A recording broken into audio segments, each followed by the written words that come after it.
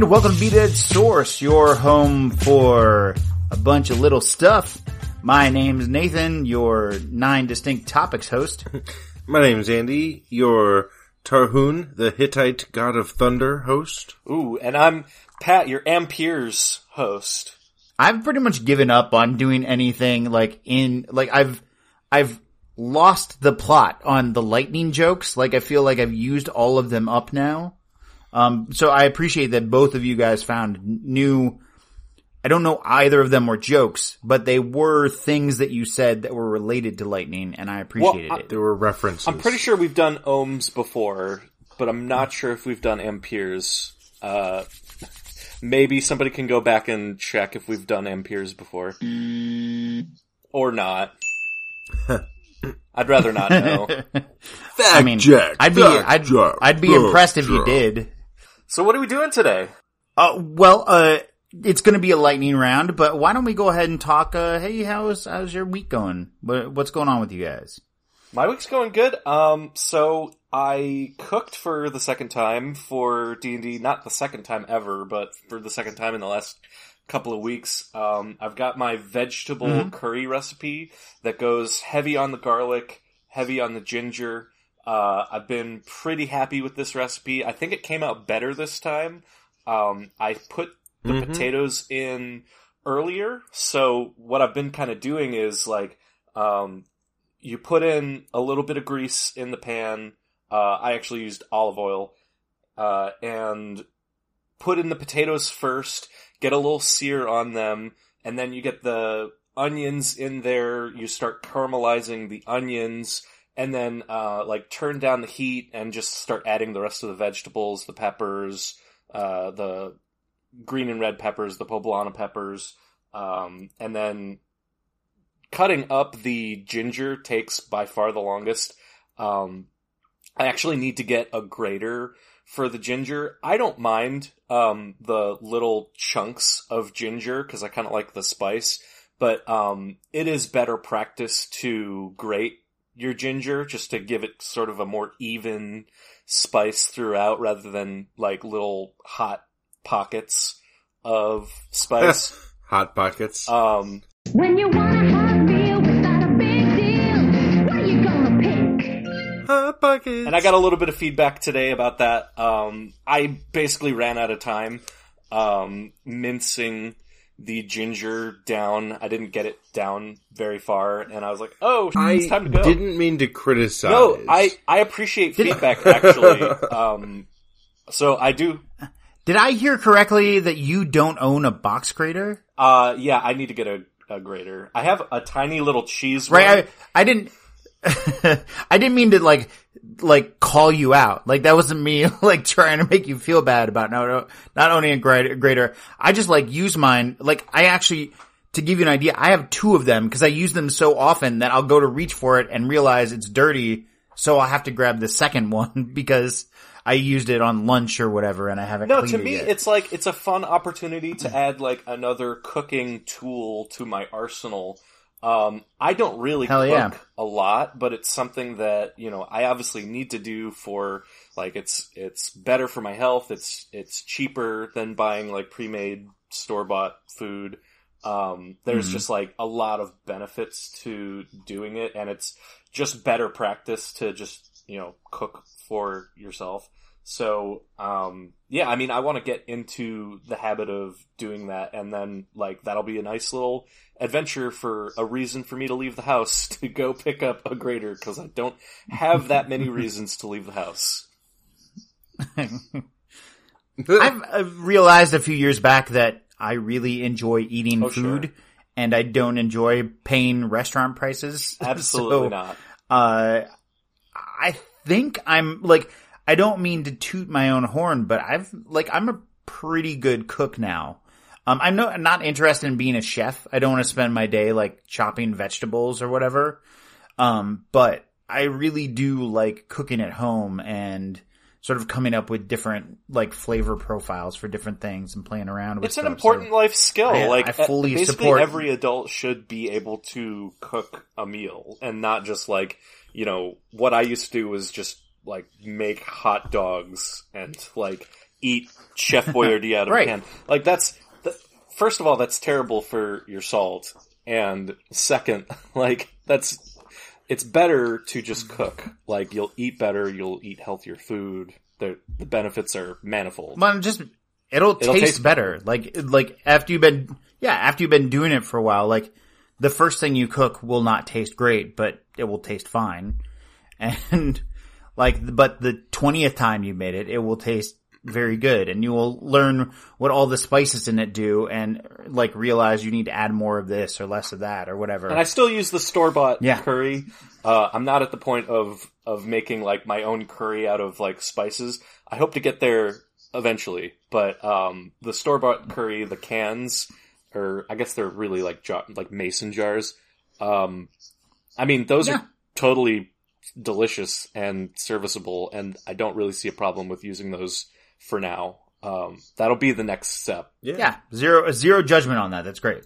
And I'll also say, just in general, I've found one of the biggest, things I can do to make sure that I make something delicious, that what I'm cooking turns out well, is to do as much pre-chopping and pre-measuring before I start any heating. Because once you start the cooking, I often find that the next steps start to come fast and furious, and I need to be ready with things to add rather than scrambling trying to measure stuff out. Yeah, you're locked in at that point. And then get it in on time. You're right. You're on a timetable. The clock's ticking. So, that's one of the things that I try to do as much as I reasonably can is prep out beforehand. But I can throw my my curry recipe up on the doobly-doo, and if people have recipes for making the homemade curry instead of the canned curry, I will also take those gladly. I'm guessing that it will include curry powder Yeah. at a minimum. Oh, certainly. Awesome. I made Well, some, that's great. I've recently gotten into Instapot cooking, which has expanded, speaking of, new cooking tools, that has expanded my abilities, a lot over the last few months, and whoa, man, it's Can you fun. tell me a little bit about what Instapot is? So, it's a pressure cooker, and what you generally are doing with it is doing kind of a one-pot meal. So, for instance, I made a curry with an Instapot, and it started using it almost like a frying pan with very, very tall sides, sautéing, onions and garlic and ginger and, Nice. oil, and then, add some other stuff. And I made a Madras lentils, with dry beans. With dry lentils and dry kidney beans, and put it in the Instapot in the pressure cooker, and it made that in 1 hour from dry beans. That's awesome. And it was so good. So I'm all about adding new tools to your cooking repertoire, I guess. Hell yeah. Ooh, and if I can mention one thing that I've thought is very cool about our group of friends that we play D&D with, Andy, since we went vegan, has since gone vegetarian and has been vegetarian for a good bit now. Yeah, I think probably over a year now. Yeah, and so one thing the group has done is we'll switch off cooking or buying meals or whatever, and certainly some of us do it more often and better than others. But it's cool because we didn't talk about it. We didn't have a discussion. We just started cooking vegetarian meals when we get together. And so I think Lexi would be appreciative of that. Yeah. That's several people not eating meat. And for what every it's week. worth, under slight protest from me, if anything, because I don't want to feel I'm pushing anyone else to like alter their diets. But everybody was like, "No, we don't care. We don't need the meat. We're fine with having a day without."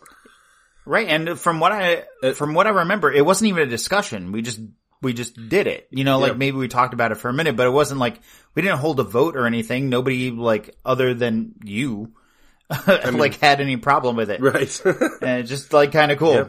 Yeah. In fact, Matt has mentioned that he is like more and more eating less and less meat in general since that himself, and just eating same. more vegetarian as a result, because he's finding more, he's looking for more recipes when he's prepping for Sundays and finding other stuff he wants to make and just sort of doing it. Yeah, in general, since our vegan month, I've like eaten less and less meat. It's just like, it's Same. like once you think about it, like, and not even out of, just out of like, I don't need to, like, there's not really a reason to. Yeah. I'm perfectly satisfied by having vegetarian meals, and I like having the option to have meat in my diet as well. But I've somehow managed to radically increase the amount of vegetables that I eat without decreasing the amount of meat that I still consume, unfortunately. So now I'm just eating both. Well, Right. it's better. That's great. I mean, and I feel like your diet was not tremendous before that either. It was basically terrible. It was close to the worst that you could do, with a few exceptions. So that is excellent. So that's how Pat's week's been going. Yes. We've been working on the house. Like, I might have a move coming up here pretty soon, but like, we've been working on the house, and it's like kind of exciting. Like, part of it is like, we're finally making the house nice just in time not to be here anymore, which is like kind of shitty. But like, so we have like, my basement runs the entire length of my house. So it's like a huge room split into two, and there's like the finished side that we never actually finished, and then there's a utility side. And so what I've been working on this week is like the outside walls just haven't been painted in like 70 years. Wow. So I've been scraping off old paint and like just cleaning it out, because it's like, it's dusty. It's like, we go down there to do laundry and then leave the room instantly, so we don't actually have to like interact with it. So we've cleared all the stuff out, and I've like been sweeping a lot, and I've been painting, and like, you look at it now and it's like, oh, this looks kind of good. Like, why didn't I do this like a decade ago when I moved in, so we could actually like live someplace nicer? So that's gonna be like, we're gonna make the house nice just in time to not be here anymore for it. So, but it's like, I love doing projects like that, because they give me like a sense of accomplishment, after I've finished them. So this is definitely like, I can scrape paint, I can paint myself, and, yeah, so that's been, I don't want to say fun, but satisfying and tiring. Something to remember for the next place, like just in time for you to finish a bunch of products to sell the place, then like the next place you move into, you can immediately start doing projects again. Yeah. Right. I feel like, and have we talked about your thing recently, Andy? No. I can't remember whether we mentioned it yet or not. I mean, I think we mentioned it, but we mentioned it when it was early in the process. You guys want to know about how my week's been? Yeah, then? I would love to hear. Should we? Is Is that a good transition? How's your weekend? Yeah, baby. Not bad. Not bad. We wrapped up the Star Wars campaign that I've mentioned. That I made that like a homebrew, and I liked it. There's definitely some changes I want to make to it, but it was a lot of fun, and it scratches my Star Wars. It was a lot of fun. It was tremendous. It was a little bit of a bittersweet ending, just like, anytime you end a campaign saying goodbye to characters and wrapping up the plot and stuff. But did you buy anything recently? Maybe you might have purchased something. Yeah. Ooh, good question. Well, and you mentioned doing some projects and stuff, and we've been dropping a few bucks recently at Lowe's ourselves. That's cool. Not Home Depot. They donate too much to Republicans for my taste. Right.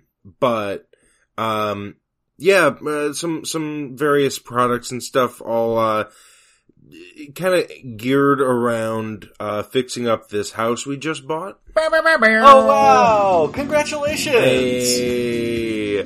Yeah. Nice. I'm so excited. It's this gorgeous Tudor in South Euclid. It's huge. I mean, it's not, a billionaire mansion or anything, but, it's so big. It has so much room. I'm very excited, but it needs some serious facelifting, and it needs a few for real improvement projects. So, one of the things I'm trying to figure out how to balance. We have a few weeks. We have about 5 or 6 weeks before we move in, and there's a certain number of things that we have to get done before we can move in. Mm-hmm. One of those things is sanding down and then refinishing the floors. It's hardwood floors throughout the house. Which is amazing. Oh, it's gorgeous. Which is great. You'll love it. I mean, they are in bad shape right now. Not all of them. Some of them really don't need to be done, but we have to do most of them. So there's 4 bedrooms and a full bath on the second floor. Well, the bath doesn't have hardwood floors, but there's 4 bedrooms on the second floor and a third floor that has a owner's suite with 2 closets, and a bathroom. The bathroom isn't hardwood. So, it's carpet. No. As you want every bathroom to be. Shag carpet specifically. Yes. No. But ultimately, that's one of those kinds of projects that it's not that complicated. There's some challenges and stuff to pay attention to, but it's very doable. I know how to do it. I've done this before when I was much younger. There's so much surface area that doing it in the time frame required seems like a tall order. I don't know if there's a way that we'll be able to partition anything off really necessarily. We'd like to be able to do it all at once. So I'm just not really sure how that's going to go. But that's at this point one of my biggest concerns. But yeah, some paint, filling in, fixing up some ceilings, and we did a little bit of demo on the day we got our keys on Friday. We took a hammer and crowbar to some shelves in the living room. Oh, isn't that so satisfying? Oh my god, it's the best. Demo is the best. Oh yeah. So back in my youth, when I was in my late teens and early 20s, I worked as a landscaper and as a super for a bunch of apartments and houses and stuff for a landlord. And I got these jobs specifically because I wanted to learn the skill sets. Smart. Because I wanted to be able to be handy. I wanted to know what to do, how to fix stuff when I eventually bought a house. Now, it took much longer than I thought it was going to. But that's not really my fault. It's partly my fault. But now that I'm here, I'm very excited to dust those skills off. My wife has never actually experienced me really testing the skill set because we've been renting, so I'm not going to do anything. We're just going to call the landlord because why would I risk screwing something up? Right. Exactly. And secondly, I haven't done many handy projects or building stuff for us for the house or anything because we're bursting at the seams. We don't have room for the stuff we have in this house. So, yeah, I'm just really excited to get to kind of, flex that muscle a bit. Can I just say that's super genius levels of planning though. That's supervillain origin stories, levels of genius. I guess. I mean, it just seemed practical. When I was, home for summer during college and stuff like that, I was all right, I need to get a job. I need a job that A is going to be seasonal, B is going to pay decently. I'd like something where I get some exercise, blah, blah, blah. Well, landscaping fit the bill perfectly. And it occurred to me that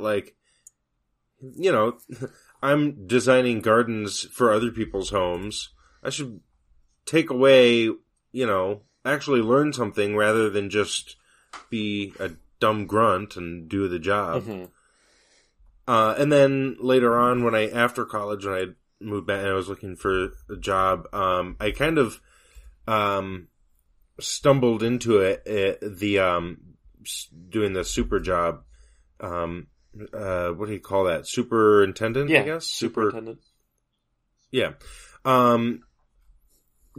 I kind of accidentally backed into it, but when the opportunity presented itself, the reason I wanted to do it was because, I want to learn how to do all this stuff. Oh, yeah. So, It's awesome. Anyway. Well, good for you. Speaking of backing into things, why don't we go ahead and talk Back about that ass some up? stuff? Oh. Sorry. Are we rolling dice today? I have my dice ready. Okay. Cool. 2d6? 2d6? All right. 3, 2, 1, roll it. Ooh, I have a low one. I got a 9. I have 5. I also have a 9. Ooh. So Pat's plan of avoiding ties totally failed. Shall we roll again, Yes. good sir? Sure. 3. Let's go. Dos. Eins. I got a 9 again. I got a 10, baby. Ooh, 2 That fives. means that Nathan is going to start us off. No, that means that dice roll was invalid and undemocratic. Well, actually, I think you get your And choice, I am but going to storm your do you want to capital. go first? I do get my choice, and yes, I'm fine. Ooh, see, If you go third, then you get to, trump everybody with your amazing topic at the end. yeah. I think I have gone last quite a few times. I'm gonna go first. I'm gonna choose to go first. Who's on timer? I'm on duty? timer duty. I got it. Okay, dude. I think we've sort of backed into it being a tradition that Pat does it. Okay. All right. So for my first topic, Well, who's second? I would like to Am I talk- second? Yeah, if you want to be. Okay, yes. that's fine. Yeah, okay, that works. All right. Cool. So for my first topic, I would like to talk about the replacement of Supreme Court Justice Stephen Breyer with Ketanji Brown Jackson. Ketanji Brown Jackson, I believe. Yeah. With Ketanji Brown Jackson.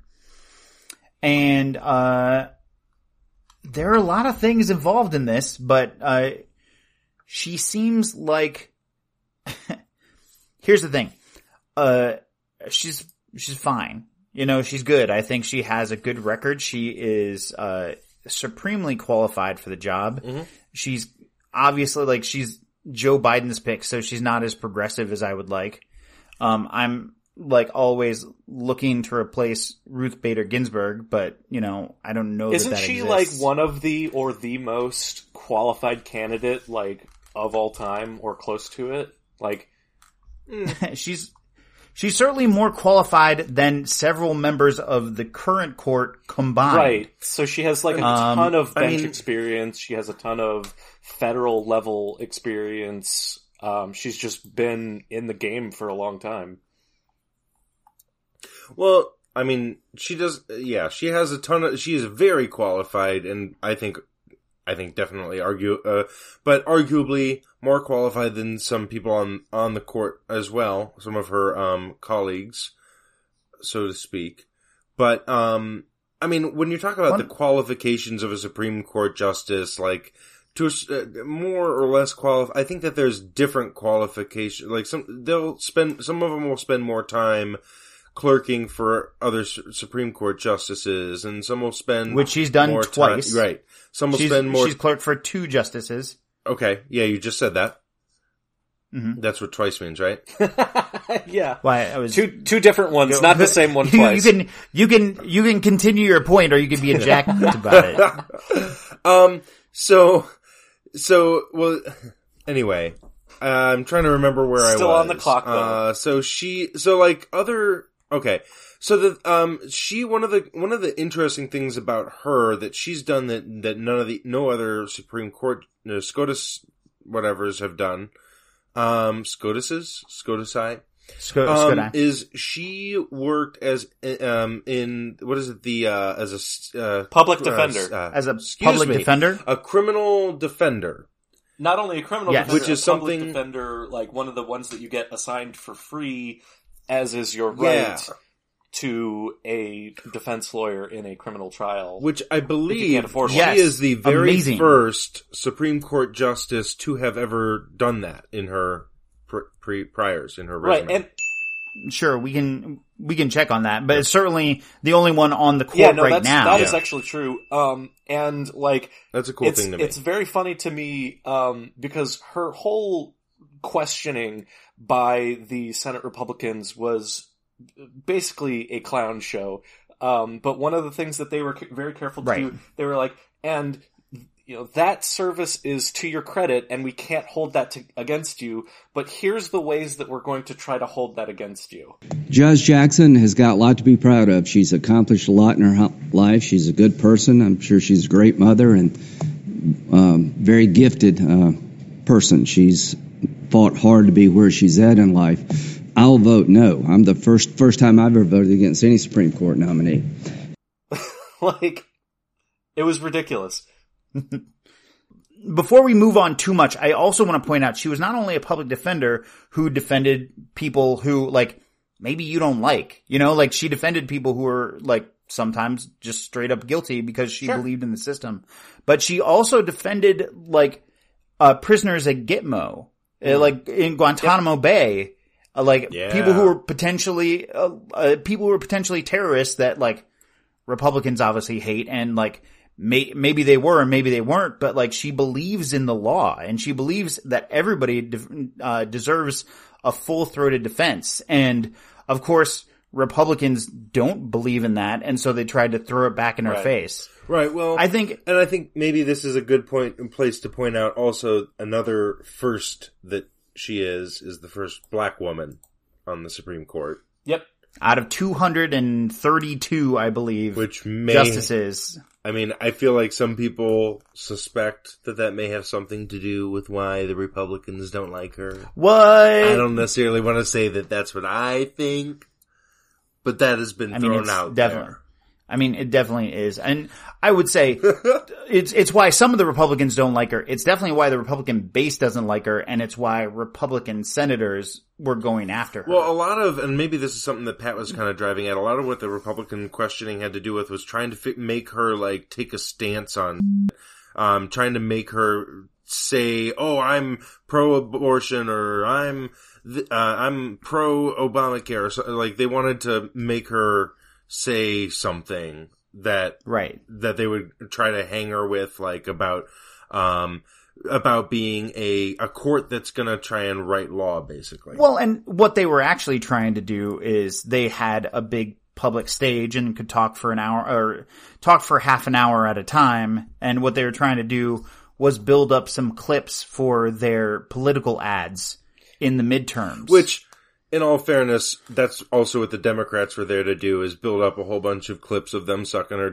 for their ads too. Like, that's what those hearings are about. Some, but their questions that's most and of what comments those were hearings are for. at least right. Their questions and comments were at least on topic. Like, Republicans they kept on trying to tag her as soft on pedophilia and soft on murder, which is weird coming from the party that seemingly loves pedophilia, that we'll and get link into her later. to critical race theory. They have more pedophiles in office than like any critical other race party. theory, there's a point where she just said, like, the first time, and then she said over and over again, like, I don't know anything about, like, I haven't never used critical race theory in the way I try cases, and I won't be using it in the future. And, like, 1 minute warning. That should have been the end of it, but no, but it was embarrassing to watch the Republicans, but, like, they're immune from embarrassment, so it doesn't really matter. So I think that she certainly, like, whether or not she was a black woman, would have come under attack. Yes, I think that's true. From Republicans. I think that that's just anyone that Joe Biden appointed.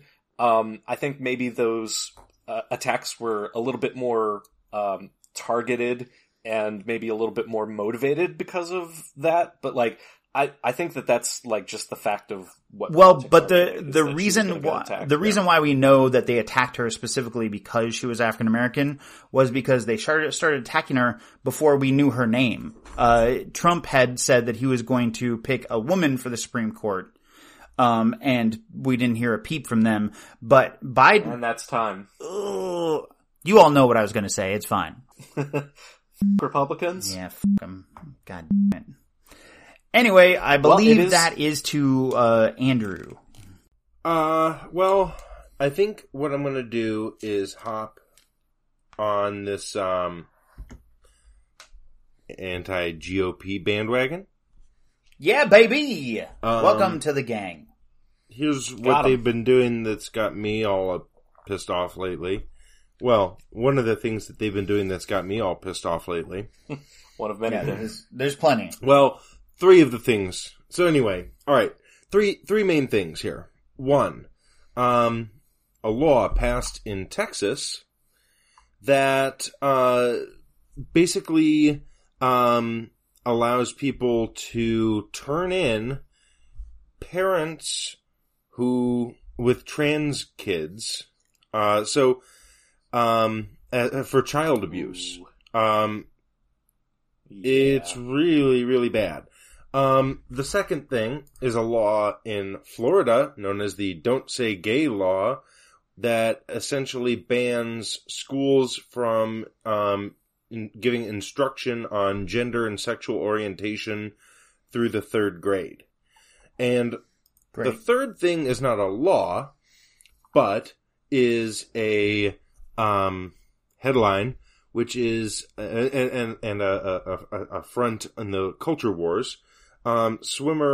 Trans swimmer Leah Thomas, and what she's been going through recently, she's been getting dragged in headlines. So she Right. is a trans swimmer. She recently was competing and lost to another trans swimmer who, well, we can get a little bit into that one, but basically she has become a lightning rod for a lot of transphobia under the guise of quote-unquote fairness, which ironically, you wouldn't see these people thinking that you need to worry about fairness in like any other sort of marketplace.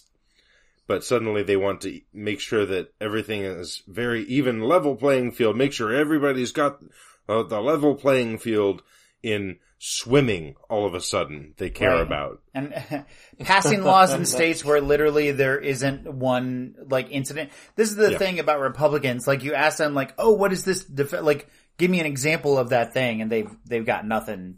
Right. CRT, So, like, I think trans bathroom bills, what, like, yeah. I mean, pick your poison there. Which of those do you guys want to? Well, talk let's start about? with I think right off the bat, let's start with the most horrifying one, which is like turning Yeah. in parents for child abuse, abducting children, literally abducting children and putting them into CPS, which, I mean, CPS does the best they can, but like, you don't really want to wind up in CPS. Like, it's better to be in a loving home Right. with Now, parents I want who to say, love you. And like, yeah, and and just inventing things that they want to call child abuse, even though it's clearly not. right.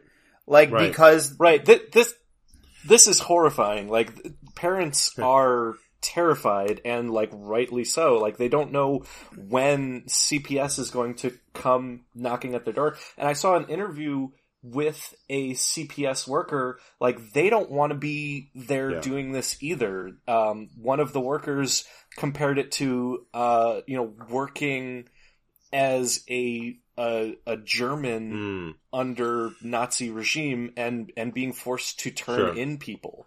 Like, it's just a horrifying situation all around. And like, he doesn't want to uncover evidence that means that he has to report somebody. Like, it just seems awful all around. Something that I want to a couple things I want to make sure to weigh in about on here. So something that hopefully will make people feel better. So the ACLU, Adri Perez is sort of the heading this up, I guess, or heading the PR from the ACLU on this. And in some interview he did with NPR, I don't know Adri Perez's gender at all. My name is Adri Perez. My pronouns are they, them. And I'm a policy and advocacy strategist for the ACLU of Texas, specifically for LGBTQIA plus equality. Told NPR in an interview that the letter has no legal effect. They cannot curtail anyone's constitutional rights. The Attorney General and the Governor can share their opinions, but it is just their partisan opinion that have been created to target transgender kids and their families. Which, I mean, okay, that's also just rhetoric, but that does signal to me that the ACLU is ready to step in and defend the constitutional rights here. But no, like I do think that right, well, but it's not rhetoric though, because the Republican Party is like, they're anti-constitution, they're anti-child, they're anti-family, they are bad, they are villains. So it's not rhetoric, it's just like acknowledging objective fact. Well, and let's talk for a second about like what is being alleged as child abuse, because like in a lot of these situations, these are choices that are made by the child. This isn't the parent saying like, you know, hey, like, can I pressure you into being something that you're not? This is just like removing the boundaries and saying like, you know, you can be who you want to be. Like, I guess that's child abuse to some people. Well, and this bill will kill children. I mean, just straight up. So part of the bill is it requires teachers to out children to their parents, who often will kick them out of the house. When children are outed without against their will, it increases cases of suicide by double. I mean, it like causes them to get kicked out of their houses. Like, this is bad. This is really bad. Just to brighten the mood maybe on this a little bit.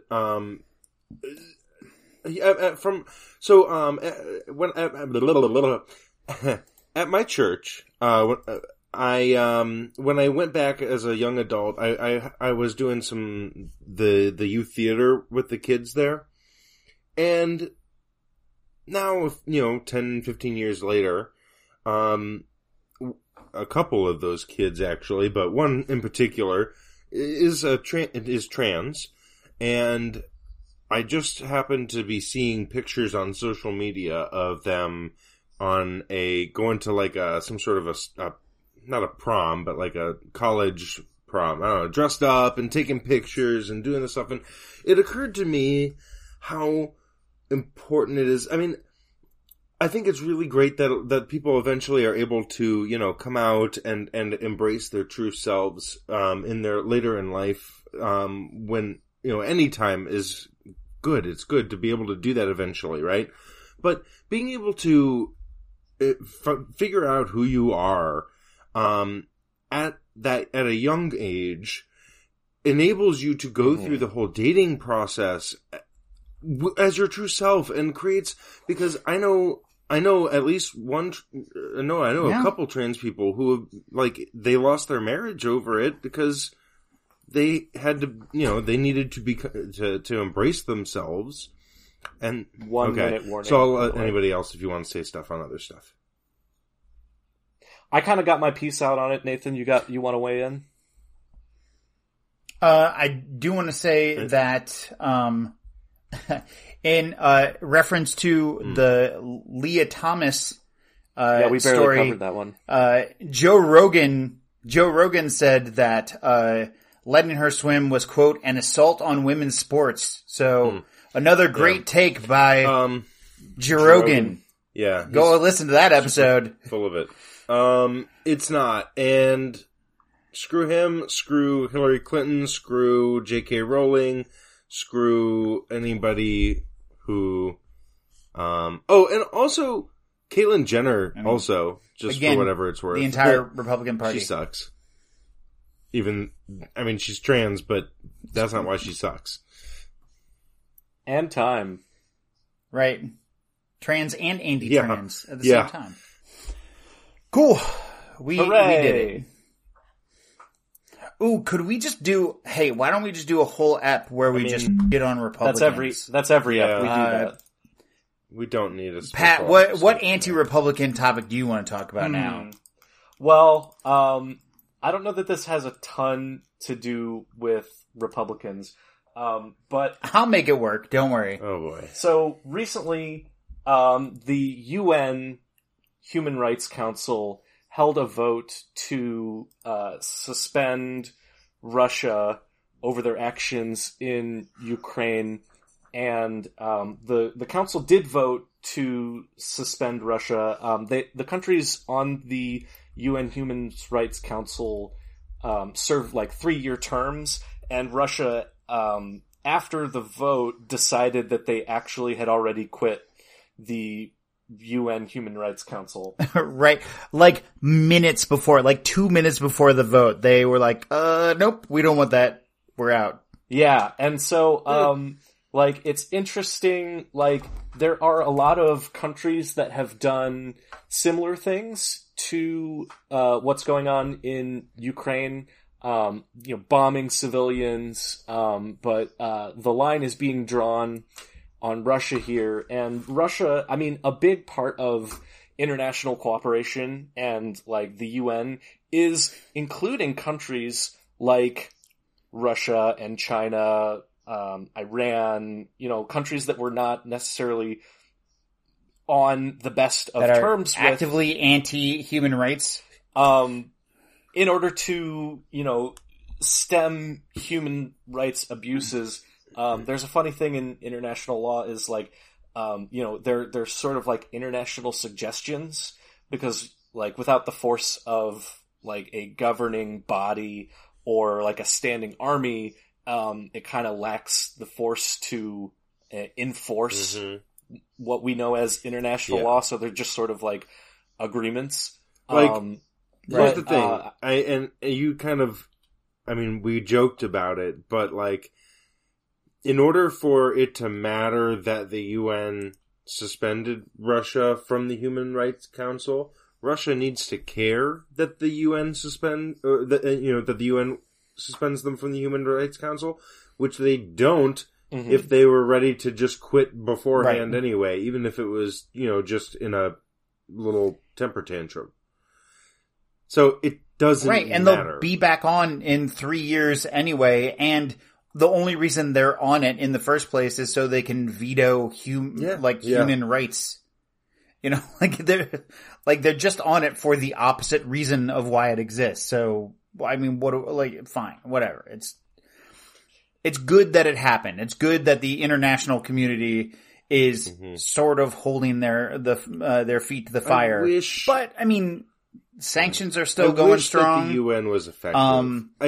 It's such a it's the right concept, the right basic idea, and then it's just so wet noodle. It's just absolutely a joke.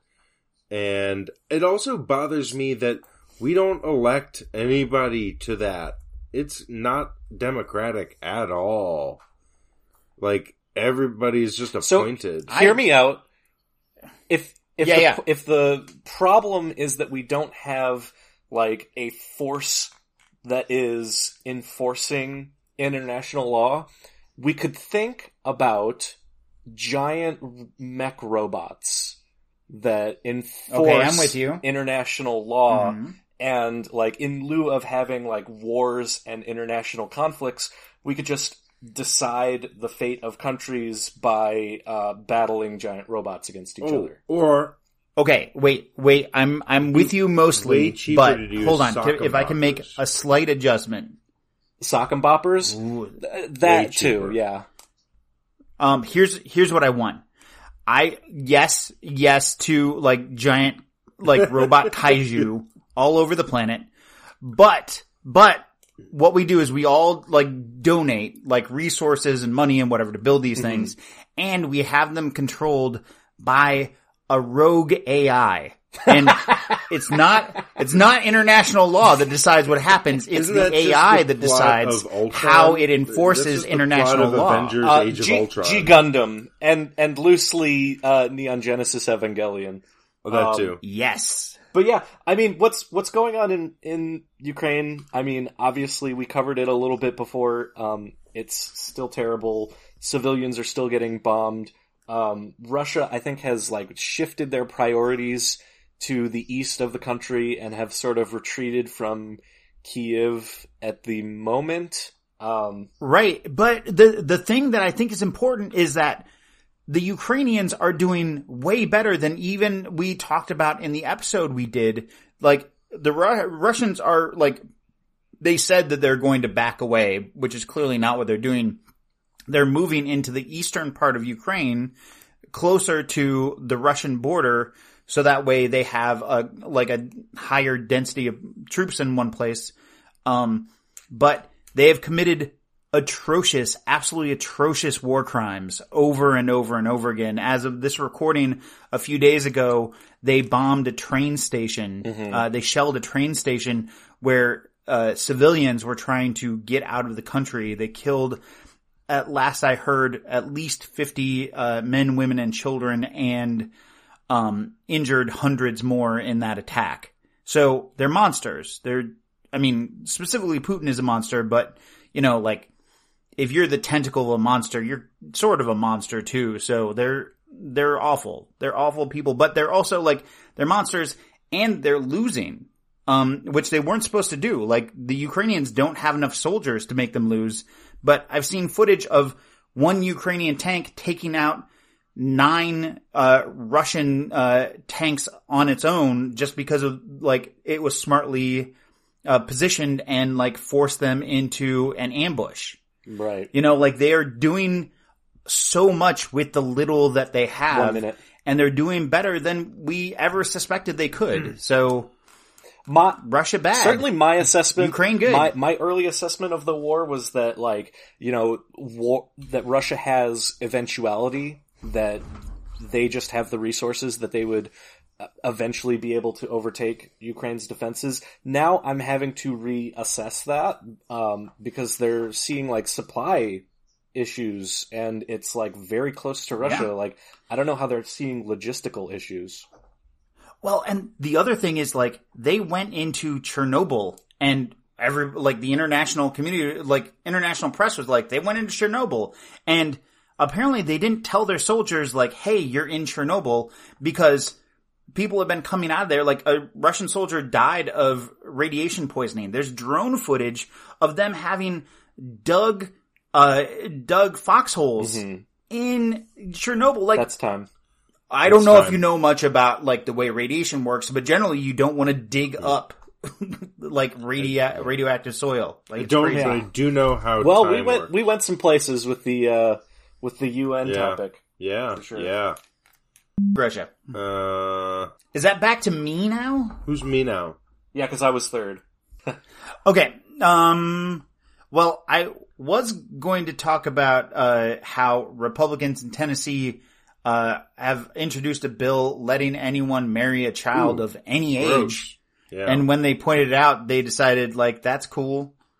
But I feel man, it's hard for me to say this. I feel maybe we've bashed Republicans enough for one episode. No, No, that's not true. But here's what I'd like to talk about.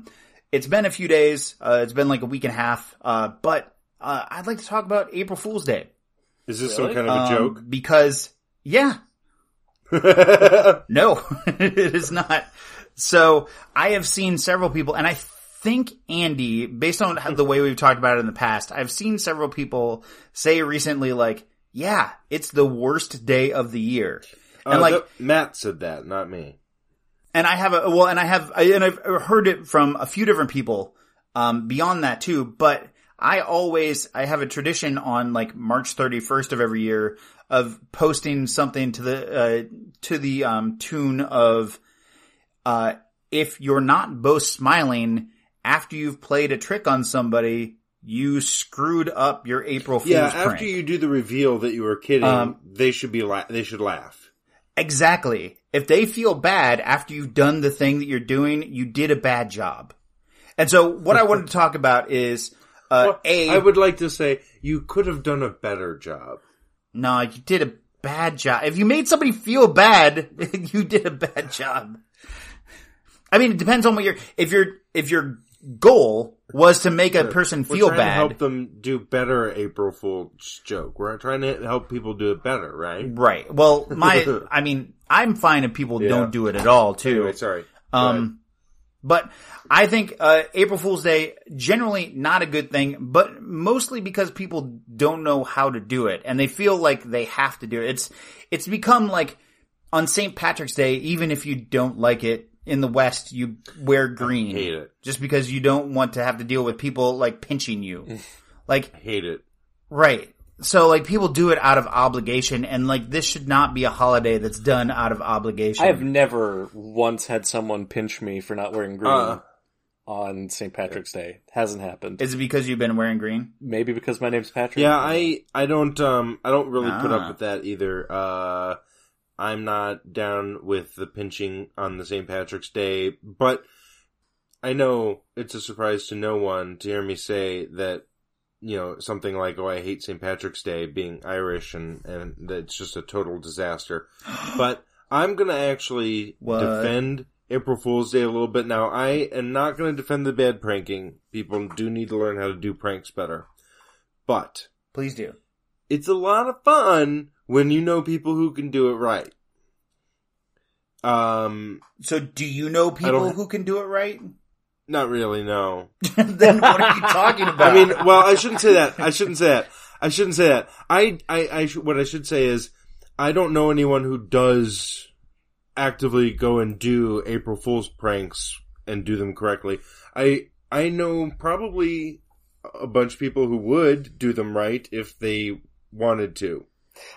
One of the things I see a lot is I see like announcements for people like on Twitter, like maybe if you're like a YouTuber or something, like announcing that you're going to delete your channel and just be an exclusively like TikTok content creator, or like I've seen a couple of people who like announced that they were pregnant who are male, or Bazinga. announced that they are gay, which like I didn't go to double check, but I don't think that person is gay. But Bazinga. maybe they are. I don't know. But they did announce it on April 1st. Yeah, that's not good joke. It's not super funny. No. Right, like, and it's not funny, it's not good, It's like, not nobody creative. felt good after it, right. It's not clever at all. It's not original. That's just, that's so bad. That's so bad. But, you know, that's the kind of thing where, like, that's the person who's wearing the Kiss Me I'm Irish t-shirt on St. Patrick's Day, too. Like, they don't really get it. They just, like, want to be a part of it. And, I don't know. I like April Fool's Day okay. I think, I mean, for me, sometimes, it's not like I do pranks or anything, but, I just enjoy the art of pranking. Yeah, I feel like it's better on days other than April Fool's Day because people are primed. Like, you can do it any other day of the year, and it'll be less expected. Yeah. Okay, so here, let me ask you, as the defender of as the defender of April Fool's Day, give me an example of a good prank and go. Well, one of my all-time favorites, and this is not, this is a senior prank, not an April Fool's Day prank exactly, but it could be applied. One of my all-time favorites is the old releasing 2 greased up pigs, one with the number 1 painted on it and one with the number 3 painted on it. Yeah, that is good. Just, as far as I'm concerned, like, because there's so many layers to that one. Like, first you gotta chase down greased up pigs, and then you gotta wander around trying to find pig number 2 that doesn't exist. And that, right. I love that. It's probably not great for the pigs. Has anyone ever actually feed 'em or done something, that but though? no. Is there a recorded instance of that happening? Because I feel like that's the kind of thing you hear in jokes that isn't. I don't know. I will say I did in fact go to a high school where for the senior prank, it was a high school that had one of those it was a high school that had one of those, big outdoor areas that you could go and eat. So it was outdoors, but it was like in the middle of the school. Like it was surrounded by like hallways and stuff like that. And what they did was they took, the principal's car, took it apart, and then reassembled it inside of this area. And it was fully functional. Like you could turn it on and That's drive super it. impressive that they know Right, how to and take apart. And... There was barely enough room in this little outdoor area, like beyond what the car was and the like tables that they pushed to the outside. So It's wild. yes, that was something that happened. There's another one that I liked where there's a prank war back in like 2009 on YouTube where this guy took his friend to a basketball game and like he was randomly picked with quotes for a $500,000 shot. Oh, wait, I'm going to finish this real quick. 2,000 years later. That's so I believe that you have gone over time every single round, which is actually kind of impressive, Nate. Nope, not me. one of his talents. Not you, me. You specifically have gone over every single round. All right. Mine was good. So Andy wasted a bunch of time that round, I so I just decided to take it back. It'll be fine. I did. Andy, what do you want to talk about? I want to talk a little bit more about sports, but something a little more Sports, local. sports. So here in Cleveland, the Cleveland Browns recently traded for and then signed to what is it, like $230 million contract. Yeah, baby. One quarterback Deshaun Watson. Woo. Now Deshaun Watson has been not indicted. The jury decided to not indict him twice for sexual misconduct charges, criminal sexual misconduct charges. However, he is still facing 22 lawsuits, civil lawsuits from women for sexual misconduct. The basic allegation is that, so they are masseuses, Massage therapists? They're massager. Yeah, they do massages professionally. And Deshaun Watson apparently would take his own special towel. The Hitchhiker's Guide to the Galaxy has a few things to say on the subject of towels. A towel, it says, is about the most massively useful thing an interstellar hitchhiker can have. Partly it has great practical value. You can wrap it around you for warmth as you bound across the cold moons of Jaglon Beta. You can lie on it on the brilliant marble-sanded beaches of Santraginus V, inhaling the heady sea vapors. You can sleep under it beneath the stars, which shine so redly on the distant world of Kakrafoon. Use it to sail a mini-raft down the slow, heavy River Moth. Wet it for use in hand-to-hand combat. Wrap it round your head to ward off noxious fumes or avoid the gaze of the ravenous bug-bladder beast of Trawl, a mind-bogglingly stupid animal. It assumes that if you can't see it, it can't see you. Daft as a brush, but very, very ravenous. You can wave your towel in emergencies as a distress signal, and of course, dry yourself off with it if it still seems to be clean enough. Into these massages, and apparently, I guess, demand a happy ending. And they are suing him. And he says, well, I didn't do anything illegal. And apparently, that is, I guess, good enough for people, or I don't know what. Well, I don't know that the 22 women would agree to that. Right. Yeah, can we get a lawyer fact check? I mean, I think maybe that is illegal. Here's the important thing about this. So, a very, very common misconception that I want to just correct, and hopefully from now on, everyone in the country will get this right. For sure. Yeah.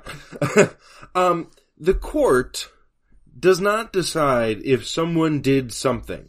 The court decides if a person can be proved to have broken the specific wording of some legal document, knowing that those laws are probably written, statistically speaking, by white men who are probably already dead by now, most laws. Anyway, when you're talking about what happens in the court, and when you're talking about like, oh, did the jury find him guilty? Was he found guilty or not? It doesn't. That's what that means is whether anyone could actually find enough proof that this person did this thing. And a lot of times, those people get off on a technicality because the law is written funny, or they get off because there's just no producible evidence. Especially a big problem when it comes to sexual assault and rape kind of cases. So, I just don't feel like, I don't understand why the court is the standard that we use, first of all, when he's got 22 cases, 22 allegations against him, and I know that they're all allegations, but right. Everybody, like, if you turn on the sports talk radio station here in Cleveland, you'll hear people calling up all the time saying, well, they're just allegations. They're just allegations.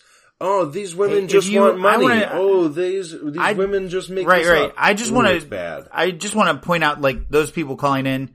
I definitely know who they voted for president. Yeah, right. Like, for sure, I know who they voted for president. Okay, way to make this about that. Well, but I do want to make it about Trump a little bit, because we talked about this exact thing during the Trump is bad or Orange Man is bad episode, because when we looked up the statistics, 96% of women who make a claim for sexual assault are proven to be correct. So There's math you can do on this, and basically it's a statistical impossibility. It is possible. Improbability. But statistically, it is like wildly improbable.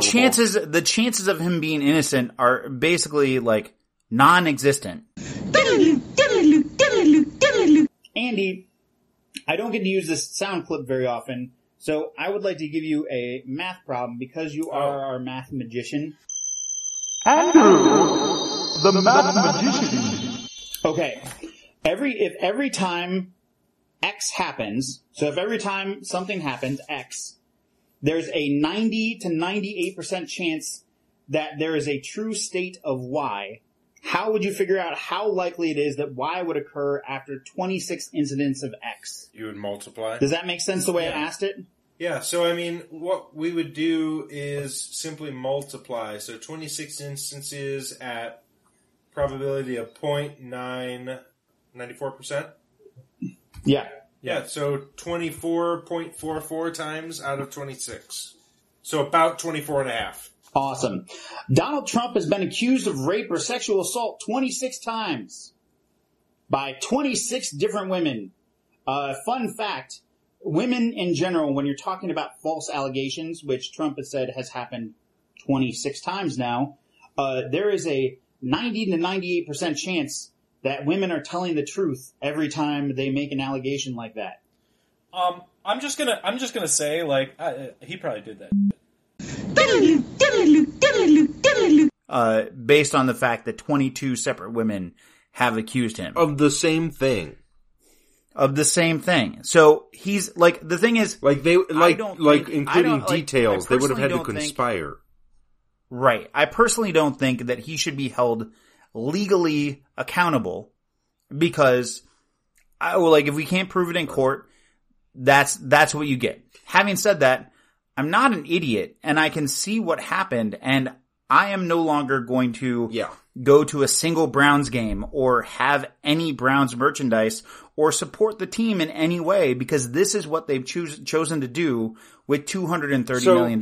They've chosen to ignore the credible claims of 22 women because they want to win some sports games. And let me tell you, I am with you, and I am even with you 200%, because I have taken, this has just sort of been, and this has been something that I've been going through probably since 2020 or something, but I'm doing a lot of reckoning with the way I live in the world and the products I purchase and stuff, you know what I mean? And this is just really kind of, you hear that, Jeff Bezos? It's been a shocker. It's been like a shocker to my system, right? With sports, but sports in general. I can't just be done with the Browns over this, because if I'm being honest, It's the entire NFL. It's all of professional sports. Especially in America, where, you can, 1 minute warning. if you can get the courts to say you're not guilty, then, and you're a good enough athlete, and you will get your payday. It does not matter what you do. We have had murderers playing sports. I mean, we're talking about Ray Lewis and Aaron Hernandez and up until the court says, oh, no, wait, guilty. If the court doesn't say guilty, as far as they're concerned, oh, they didn't do it. What are you talking about? So, yeah. And I mean, it is a very awful. difficult thing to try and reform, like, the way that our criminal justice system works. Like, I do still believe in innocent until proven guilty, but we've got to do something about, like, if it's just one person's word against another, and, like, we got to start believing women. Like, a lot of times these situations don't have the level of scrutiny that we would like, and that's time. Right. Well, and I'm going to go over because Nathan did. How dare you? Just one comment. Am I wrong? No, you're not wrong. Am I wrong? You're not wrong, Walter. You're just an asshole. Okay, then. That innocent until proven guilty in the eyes of the law. Right? We still know that he is guilty, that he crossed lines that he should not have crossed. But in the eyes of the law, okay, yes, he should also be innocent until proven guilty. Anyway, that's my last comment. Also, he's a rapist, so let's just go with that. Okay. So is Ben Raplesberger. And is he? I didn't know Oh, that. yeah, there was a whole thing at Miami of Ohio. All right, time's up. Yeah. Time. No more going over. That is pretty rich. Well, it's your fault. I think you specifically. It's your fault, Nathan. Pat can go over once if he chooses to, but the rest of us cut off. Speaking of cut off, Pat, what do you want to talk about? Okay. Chancellor Palpatine? Yes. Let's talk about Chancellor Palpatine. It is with great reluctance that I have agreed to this calling. So recently, Pakistan ousted its prime minister in a no-confidence vote. And this story is really wild. So, before being ousted, this prime minister, his name is Imran Khan, he tried to dissolve the parliament. He tried to dissolve the National Assembly. The Supreme Court wound up having to take this case that was being made against him, and then he was finally ousted in a no-confidence vote after trying to dissolve the exact assembly that was getting ready to vote a no-confidence vote on him.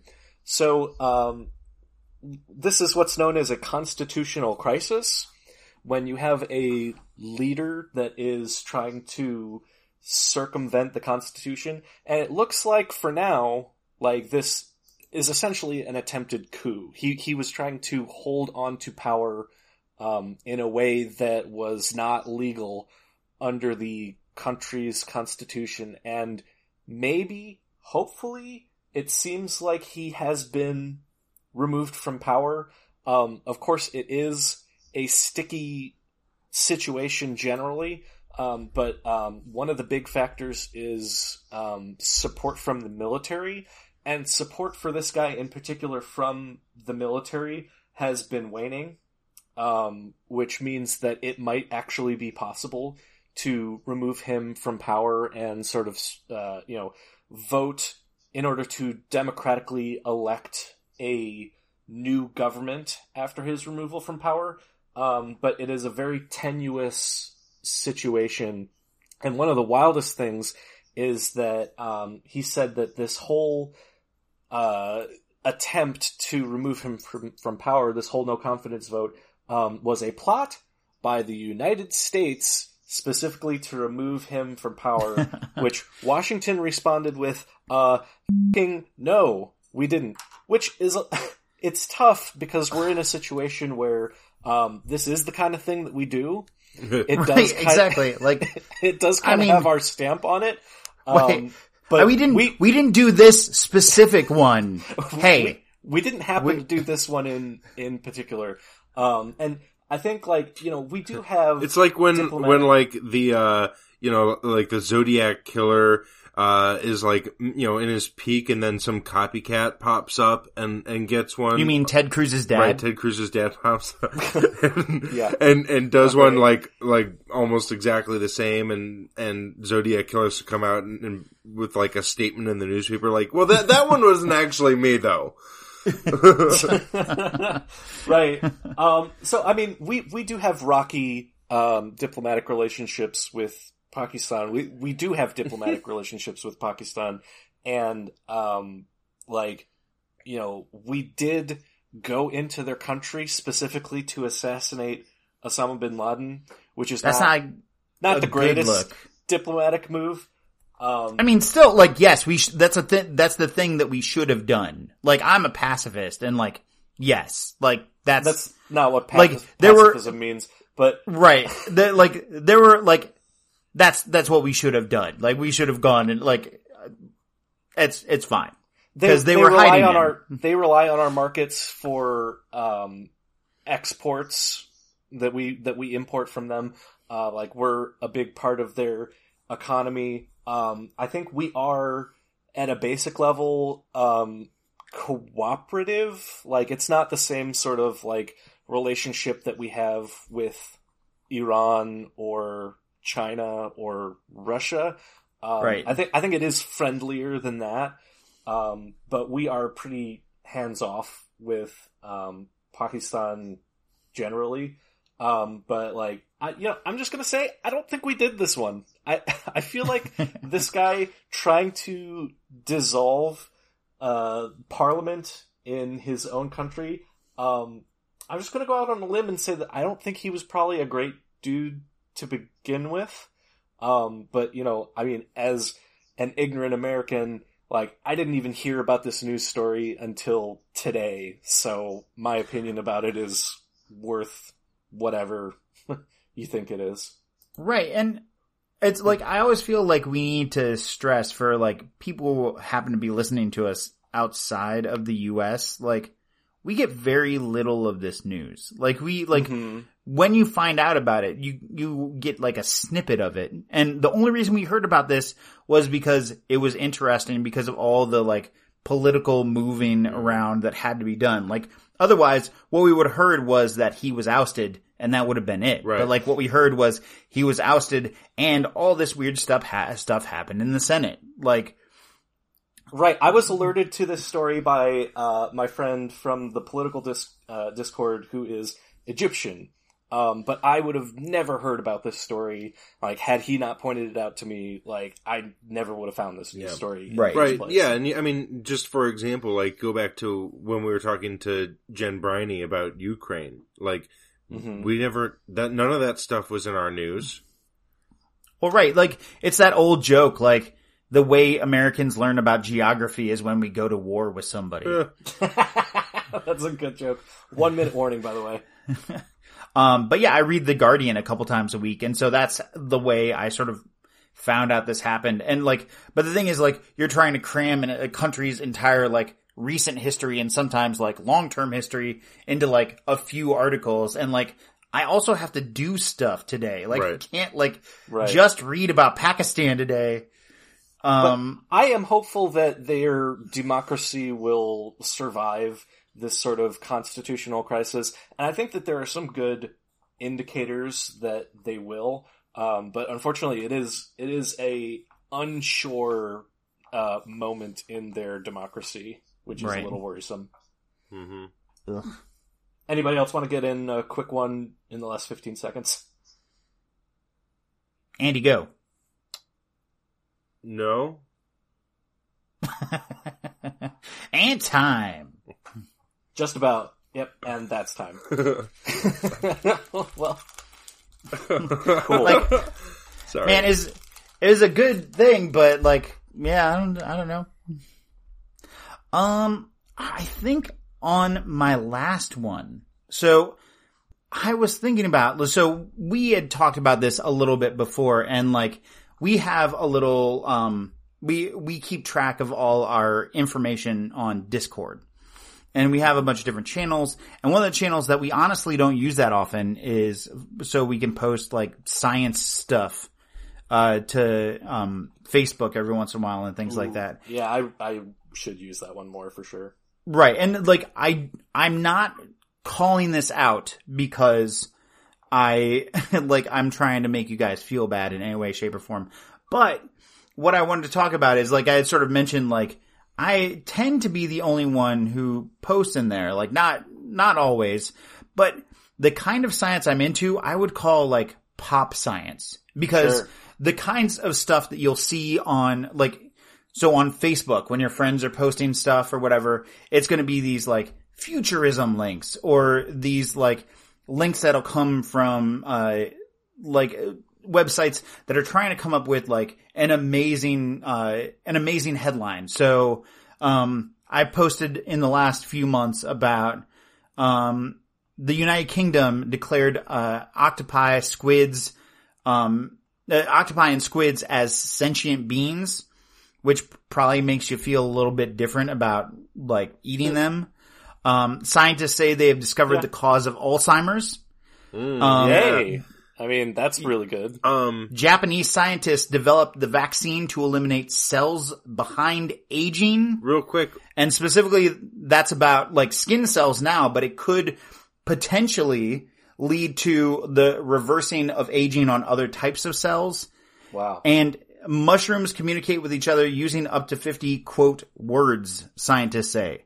So what I wanted to talk about was, like, all those sound amazing to me, and we could pick any one of those to talk about. But I think the thing about this is, and the reason I call it, like, pop science, is because these are, like, studies that are in such the infancy of, like, where they are, research that's in the infancy, but it sounds cool. Mm-hmm. And so they put it up as a headline. Mm-hmm. And I love that shit. Yeah. I love it. But, like, if you go back and look at any of these in 6 months or a year, like, this will be the only reference to them, because it turned out that this, like, super cool, almost like sci-fi, like, study, like, ended up going nowhere, because of course it did. Right. And so I think a lot of times this is the kind of popular science that we see. And so I just wanted to talk about it a little bit in terms of, like, how does that make people feel about science in general when this is the stuff they're seeing and it never results in anything? I mean, I think this is the kind of stuff, though, I mean, at least for right now, with where, I mean, in Western society, science is not popular or glamorous or exciting or headline grabbing, really. These are your best shots at that kind of thing, at getting public attention, and public attention is how you can start to have a chance at some funding.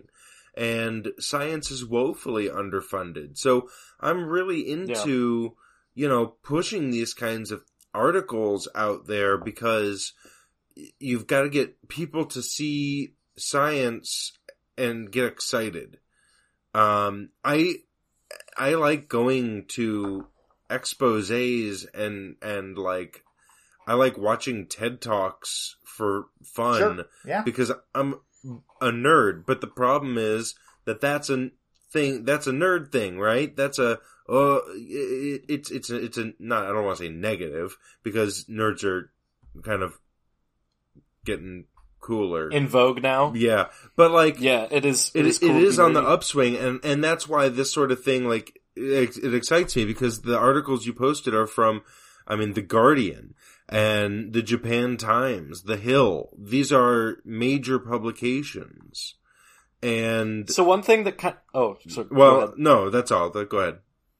So one thing that annoys me is that, like, every couple of years I will see an article about cold fusion, and, like, how we're like, we're almost there. Like, go to any day now. It's like this great breakthrough in cold fusion, and, like, we still have not gotten any closer to actually having stable cold fusion. It's like the plane on the tarmac with the pilot, like, 20 more minutes until we take off. So I'm not particularly hopeful for that in particular, but like one of the ones that I brought up, I think maybe it was even like over a year ago now, was LIGO. The gravitational waves. They have these laser systems that are set up. There's a few of them. I think there's one in Seattle, one in New Mexico. I might have to get fact checked on that, but I think it's New Mexico. They have these lasers that are set up underground. It's deep underground to try to like cancel out all of the vibrations that are coming from, interference, from noise, from earthquakes, seismic movements.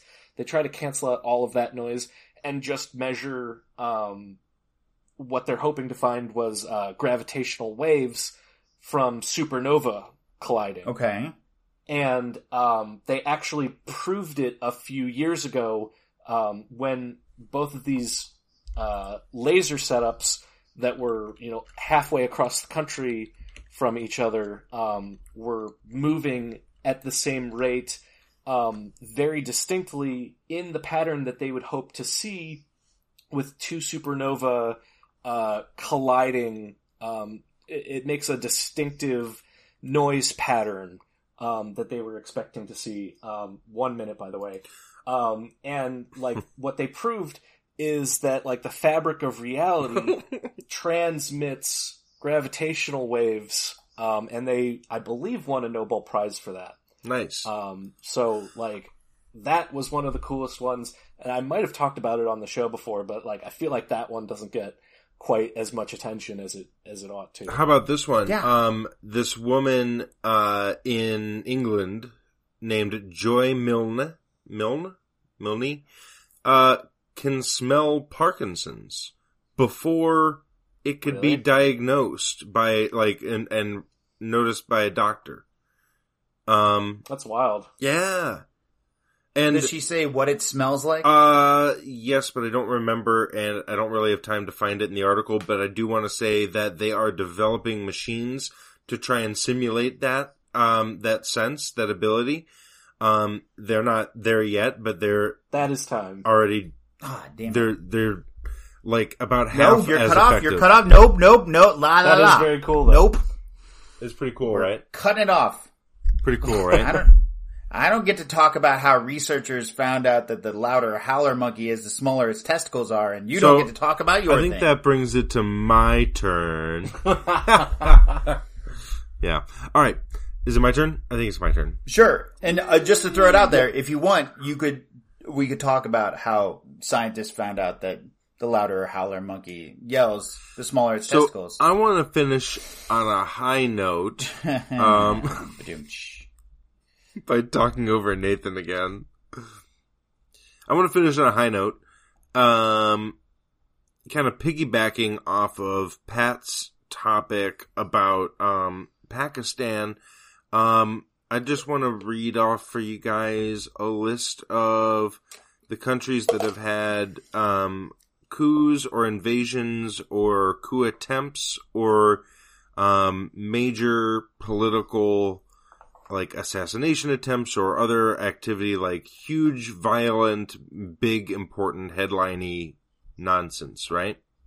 Sure. Since in the last year or since COVID? Or? Since 2020. Since beginning of 2020. Okay.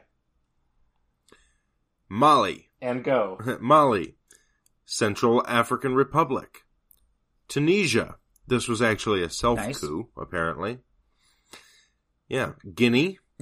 Sudan, Burkina Faso, Guinea-Bissau, Myanmar, the United States of America.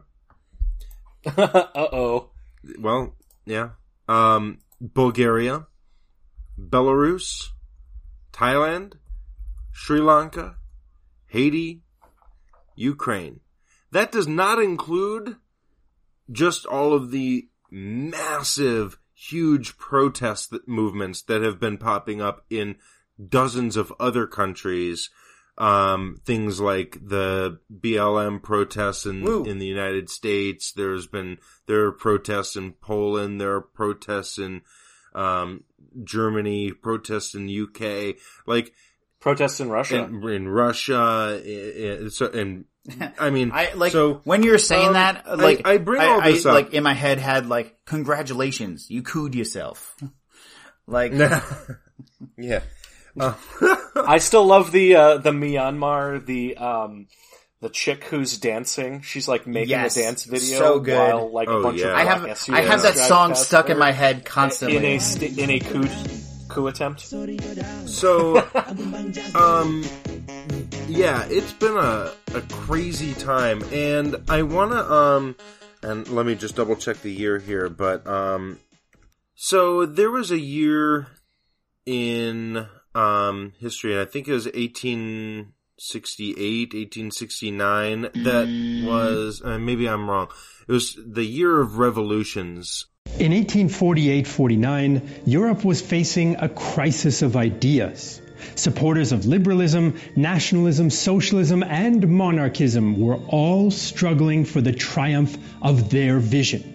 And the result was a wave of bloody revolutions. There was this year where there just were, dozens of revolutions in countries all across Europe, one after another, like dominoes, and most of them failed, but not all of them. But it just feels kind of like that now, where just so many countries are going through major political upheaval, military coups where the military comes in and just takes over the government, or revolutions, or rebel groups who are, like in Syria, that are battling out with the government that's really basically just a terrorist organization in the first place. And I think, and maybe we can do a whole episode talking about kind of like, global politics and the democratic order and whatever. But, a lot of me really, I have to hope that, like, all of these things are trending towards, basically stomping out those kind of old world type governments, those, military, fascist, authoritarian, communist, whatever it may be, things. Anyway, what they're doing is they're just trying I hope that it's sort of like death rattle. I want to shut up so you guys can talk. I hope that it's sort of a death rattle for these sorts of old world type I think governments. what it is it's what we talked with Jen about. The thing that she was saying about what we do is we're trying to turn every country, at least economically, into a Western European country. And, like, that's what these coups are about. Mm-hmm. Like, you can have whatever stupid religion you want or whatever. Like, we don't care about human rights. We don't care about anything as long as your economic system meets our standards and helps us make money. And, I think that's pretty much all that's happening for the most part. There's certainly coups that happen outside of that, but I think they're probably few and far between. Well, and I would point out in particular that the U.S. very nearly had a coup in favor of retreating from democracy back to authoritarianism. January 6th, baby. Which, bucking the trend, because I think a lot of these coups are, not all of them, but are in favor of, like, more pro-democratic parties. Actually, some are. I think most of them are military coups. Right. Well, then, in real time. Right in the segment. Bow. In real time. Bow. I don't have exact like, one figures, of the things that interests me about this is, like, I wonder if that year, so you said, was 1889? 1869, 1889? I can't remember. 1848-49. I wonder if it was a hot year. Just like weird little trivia like that kind of fascinates me. Like, I think one of the things is, like, people being fed up. 1869. 1869. Nice. Like, people being cooped up, people being, stuck inside for COVID and, like, looking for a reason to go out and riot. 1848. 1848. This is the correct year. 1848. Okay, 1848. I wonder if it was a hot year that year. There are some very interesting statistics, like, wars happening when the young population of males, like, exceeds a certain percentage of the population. That's 1 minute warning, by the way. Like, there's some very interesting, like, socio-economic factors that, like, people don't often look at. Just, like, demographic shifts. Like, the demographic shifts of, when people declare war, I find to be really fascinating. And, like, I might have to get a fact check on that of, like, what study concluded that, like, when young males exceed a certain percentage of the population, like, it's very common to have a war. But I will pull that up and we can put it into the ep. Yeah. Fact check, fact check, fact check. And welcome back to Fact Check. Hey, I'm as shocked as anyone, but as it turns out, there's actually information on this. In the study, Young Men in War, Could We Have Predicted the Distribution of Violent Conflicts at the End of the Millennium from 2001 by Christian Mesquida and Neil Warner, they asked the question, why is war so ubiquitous both historically and today? And they suggest the size of a country's young male population can tell us if that country will engage in war or suffer from civil unrest. Their theory, which they call the male age composition hypothesis, challenges the environmental security field's traditional model, which views conflict as a result of a variety of interrelated factors, particularly population growth, resource scarcity, and environmental degradation. Anyways, the full study's in the doobly-doo, and let's get back to the show. Fact check, fact check, fact check. Can I just say really quick, I don't know anything about the temperature of 1848, but if it happened 1 year earlier, we wouldn't have known because Lord Kelvin invented the Kelvin scale in 1848, which is what lets us track extreme temperatures of hot and cold. So I thought that was very interesting. So, Nice. There you go. And that's what led to the thermometer. And, Well, that's and time. super on topic. It was! It absolutely was! Well, that was time, so. Cool. Cool. I think that's, is that me now? Yep. For the last, I will say, there last is one segment? thing that I'd eventually like to do an episode on, which is, there are people who have done a study of what they think the worst year in history was, and apparently it was 536. Like, there's like actual, like, science behind, like, this was the worst year because of this and this and this, and there's all kinds of crazy stuff that happened that year, so, Yeah, it was a bad year. I might be able to, like, fit it into a lightning round if I used all three of my segments on 536. So, yeah, pretty good. Maybe we'll do a mini on it. ooh, I've yeah, heard that'd be that, fun. yeah. So what I would like to talk about is to Anywho. venture into UK politics for a second. I wouldn't have known about this story if it wasn't for somebody who Brexit. pointed this out to me who's actually from the UK. But there is a guy named Rishi Sunak. He's apparently like the number 3 in the UK government. He's the Chancellor Exchequer. I don't think I'm pronouncing that right, but that's my guess. It's Exchequer. just Exchequer. And he's under fire for this recent scandal. He apparently, has a big hand in writing the tax code, and his wife owns a bunch of property that is being taxed as if she was a resident of India, just because of, like, legal loopholes in the way that owning land in the UK works. And so now people are accusing him of having written the tax code particularly in his own favor. And this is a thing that happens a lot.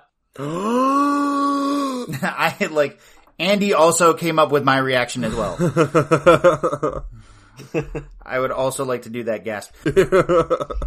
So this is my little foray into, sort of the British tabloids of what's going on over there.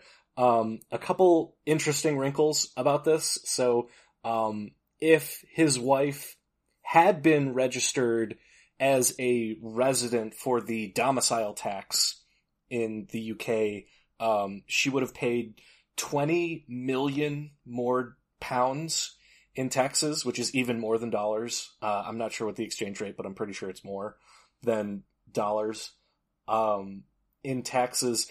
And it also has come out in sort of like the investigation over this that Rishi Sunak held a U.S. green card for the first 19 months in office, which meant that he was declaring taxes in the U.S. and paying U.S. taxes instead of paying taxes in the country where he was acting as a official representative of the government. Seems legit. All sorts of bad. This is the stuff that the Conservative Party is doing in the UK, amongst the Brexit type stuff. It's a bad look, and people are now scrutinizing his whole record, which, it's bad enough to have skeletons in your closet already, but when you also have a bunch of tax policies that sort of directly benefit yourself, that is going to open up a lot more doors that might have been otherwise left closed. Yeah, well, $1.30 is the answer. The pound sterling is $1 to $1.30 in the U.S. Right. So 20 million pounds sterling is even more than $20 million. What is that? An extra third? So it would have been like a $6 million. About 26. Yeah, $26 million. Not a small amount of money. Although, when you're talking about taxes for a whole country, I mean, that is a drop in the bucket. But for a personal household income, that is an enormous amount of money to be paying less in taxes.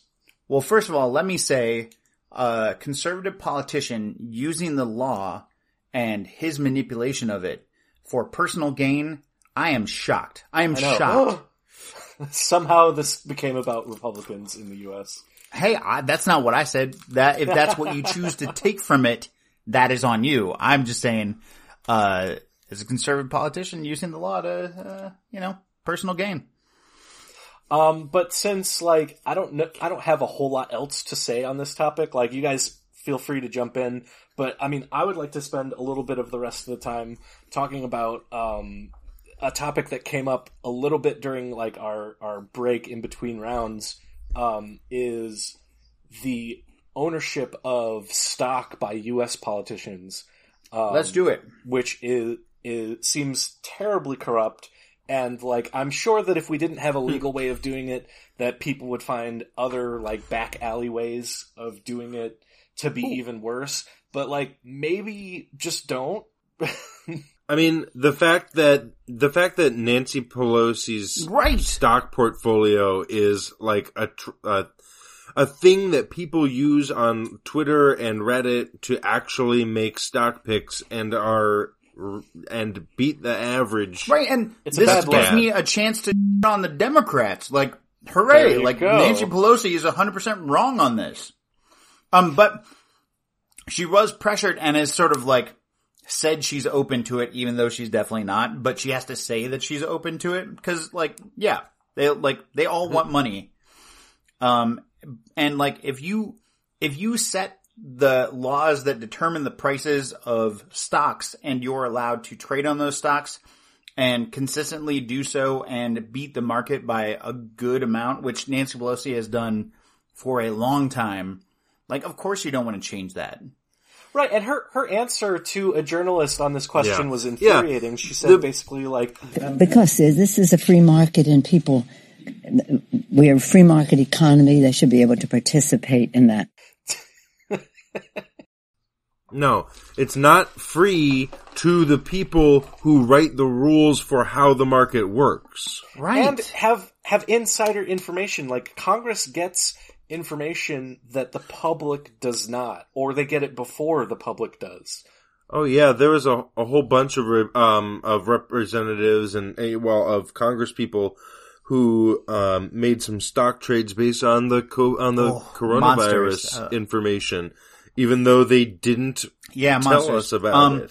Here's a real question, and I don't know that it can be answered. How do you make people care more about like their constituents than they do about getting rich and using the job for that?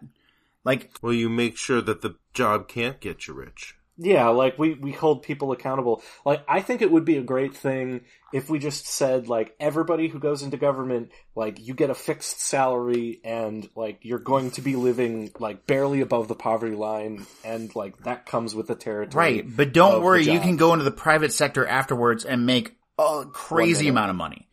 But yeah, like, I mean, that's the problem. But like, not in lobbying, because I hate lobbying. Yeah, but it's like, sure. It's like, you're not gonna make it go away though. It just like, I don't know what you do to make politicians actually, like, care about the job more than they do about what they can personally get out of it. And that's... I mean, I would argue also that, a big part of the way to that is making them have to appeal to what their constituents want in order to get elected in the first place as well. So election reform can go a long way to helping get, put people in office who are after the same things that their voters are and hold them accountable more easily. I think one of a big problem is that it's way too easy for an incumbent to stay in office too. Yeah. I mean, that's time. Yeah. Oh man, I'm not gonna have time for my two pigs f***ing analogy. Aw, damn. Oh, no. Yeah, that's all, folks. Everybody go to Twitter for that tweet. That'll be #2pig. Okay. That is the last lightning round, I believe. Yes. I mean, not ever, just for now. For this episode. Ever. It does still feel kind of like a precious moment to me. Ah, damn it, you stole my line. It's great. Okay. Yeah. Precious moments. Awesome. Alright, well, do we actually have precious moments? I do. I have a cheap cop-out one. It's gonna be another go look at this YouTube video. Like, we just covered, like, very briefly and just barely skimmed the surface of, the corrupt practice of politicians being able to buy and sell stocks.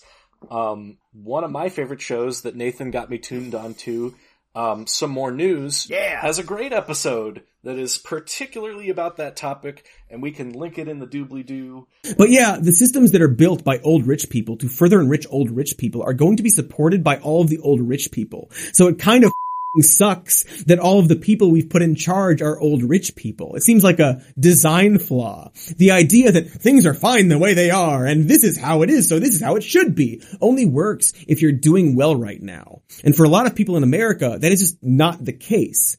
That's my precious moment.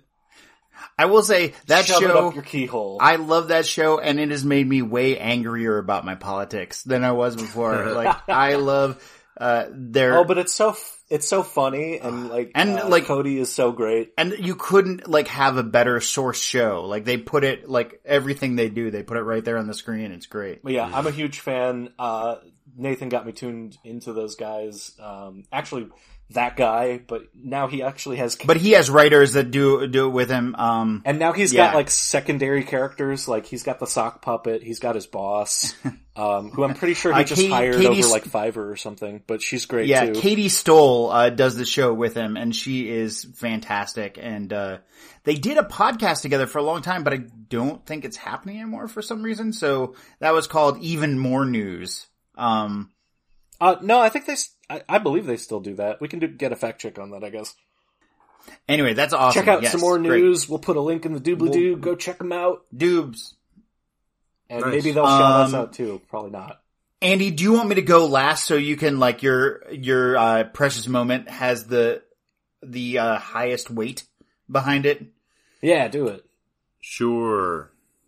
Okay, so we have talked about this before. I talked to you guys about this last week, and I love it, and I think both of you thought it was a little childish, and I don't care. In terms of Republicans being terrible people and being anti-child, teacher has sent out to parents and released this form that other teachers can send out to their parents as well, to make sure that they're doing their utmost, their best to follow the letter of the law in Florida now. It goes like this. Dear Florida parent/caretaker, the Florida House of Representatives has recently ruled that, quote, classroom instructions by school personnel or third parties on sexual orientation or gender identity may not occur in kindergarten through grade 3 or in a manner that is not age appropriate or developmentally appropriate for students. To be in accordance with this policy, I will no longer be referring to your student with gendered pronouns. All students will be referred to they or them. I will no longer be using gendered title such as Mr. or Mrs. or make any reference to my husband/wife in the classroom. From now on, I will only be using the non-gendered title mix, MX. Furthermore, I will be removing all books or instructions which refer to a person being a mother or father, husband or wife, as these are gender identities that also may allude to sexual orientation.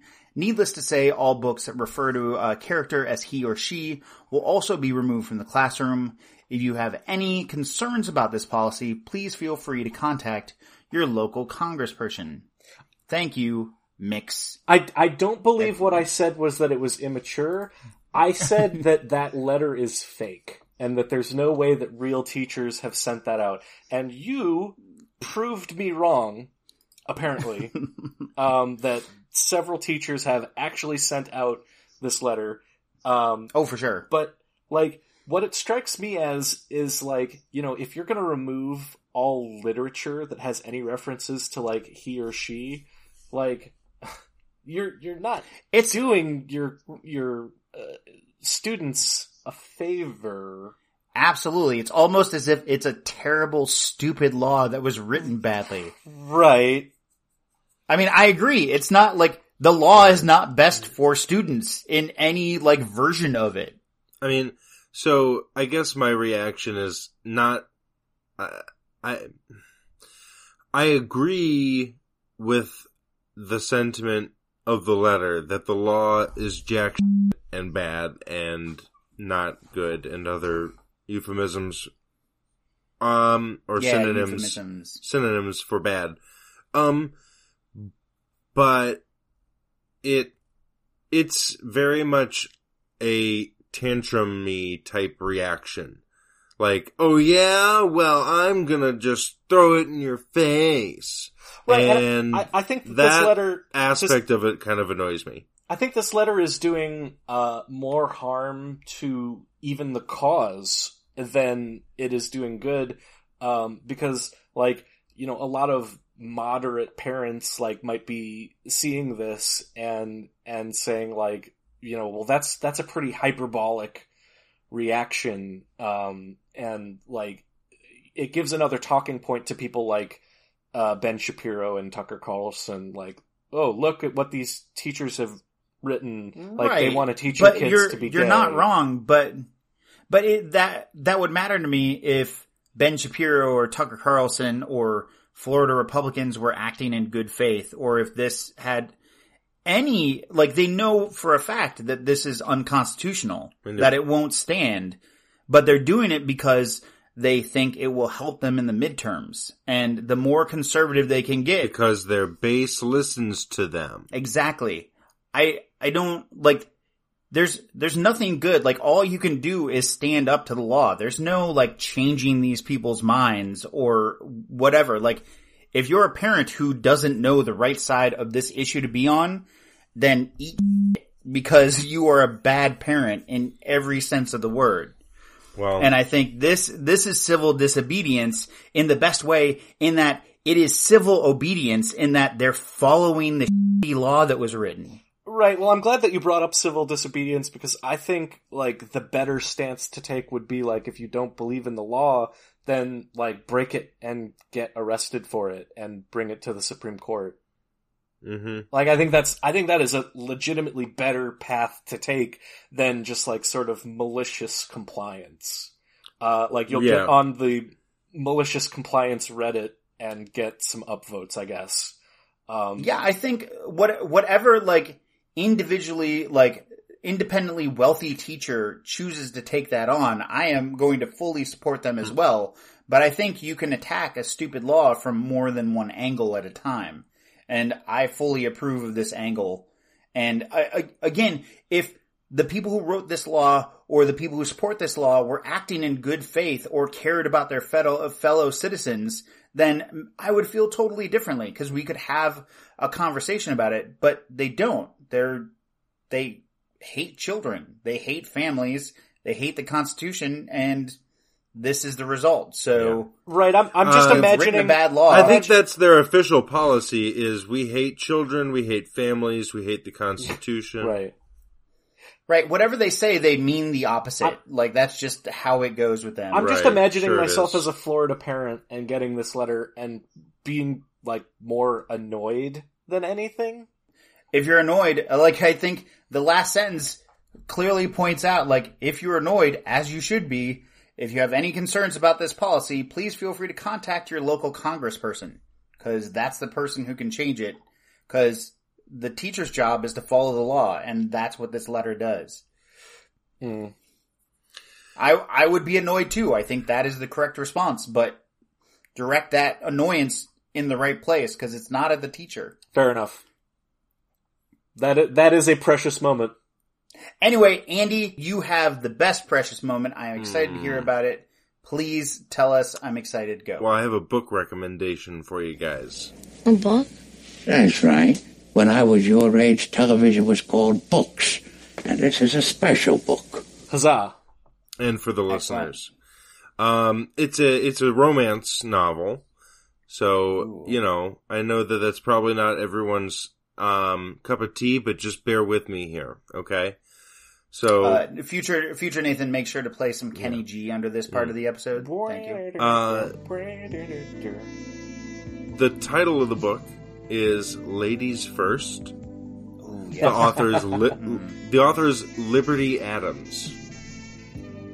So like here's a real feminist book, it sounds like. Yeah. Here's the back cover synopsis, okay? Yes. When Patriot Mike rescues feminist Ricky from a post-Trump rally riot, the clash of opposites sets off sparks between them, but the gentleman giant refuses to leave the side of the spunky half-pint until he and his pickup truck deliver her home safe and sound. Ricky attends the rally to scoop the racism of the Trump crowd in a blog post, but she's forced to spin a false narrative when her mistaken assumptions fail to materialize. Of course, yes. When Ricky's lies get Mike doxxed, and his construction worksite becomes the target of anti-fascist thugs, his righteous anger forces her to reckon with the truth. Ricky wants to fix the damage and regain Mike's trust, but that means facing the wrath of the liberal mobs. Will Ricky find the courage to leave the left for a lifetime of old-fashioned true love? Now, wow, that's good. If you are not on board yet, I'm going to read for you a few reviews. It's a tale as old as time. It's opposites attract. Yeah, right. Classic romance plot. Right. So a couple reviews. Without an audible edition, this novel is doomed to fail. Frankly, the target audience for this work is far more comfortable burning books than reading them. As a feminist who is against fascism, violence, sexual predators, and racism, I was afraid the writer wouldn't get me. Nope. She nailed my personality. Violent thuggery, disgust of men, especially those kind, respectful, gentlemanly type, and above all, the pure, unadulterated hatred of the color red. She really heard me. Perhaps I should go rethink a few things. Maybe fascism isn't so bad after all. Touching women's genitalia without their permission shouldn't be vilified, and we should all wear vulgar t-shirts. Yes, absolutely. 1,423 people found that helpful. I do like it when authors refer to their own female protagonist as a spunky half pint. Yes. That's good. This review, titled "I've Pooped Better Stories," says my shampoo bottle contains better literature. Got him.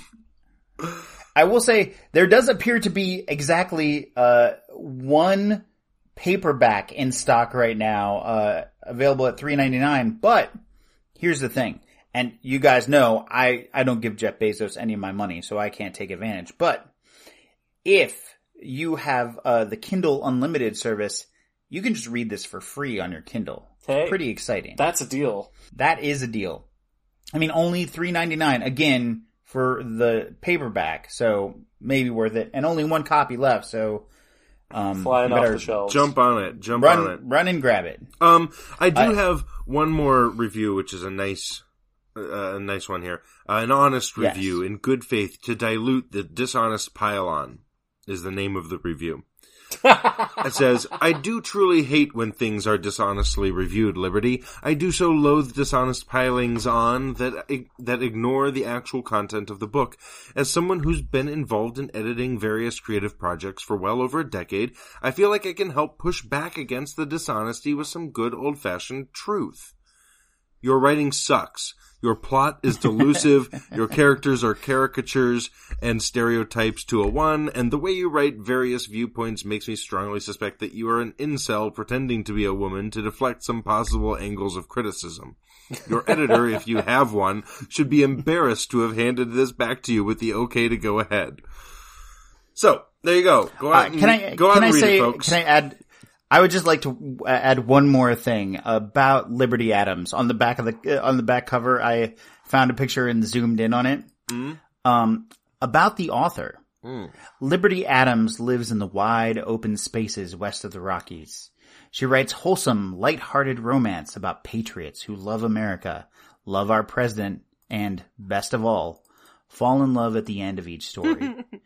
Liberty is the pen name of an author who wears the hats of mom, wife, and community volunteer. She proudly owns and wears several assorted MAGA hats of her own.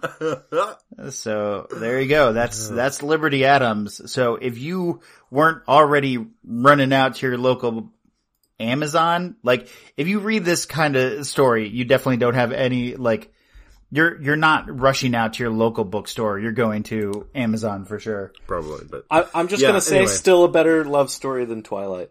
There it is. The best joke of the episode. And I absolutely think that I need to come up with a catchphrase. Hopefully we gave you something to think about or read this week. Love you, bye. Bye. This book makes me sorry language was ever invented. Yeah.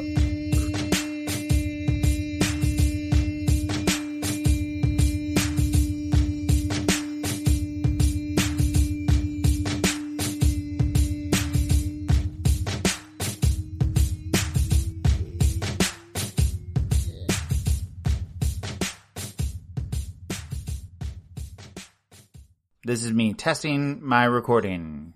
How about those smooth baritone tones? Oh, yeah.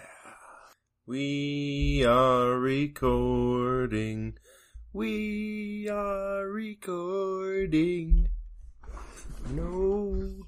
Ironically, we do have time for losers because it's us, your hosts. Yeah, that's... I was insinuating that we're losers. Because you were saying a song where the next line would have been no time for losers. And we are the losers. And I was saying, we are the losers. We're here. And there's a significant amount of time, if we do it right, about an hour and a half.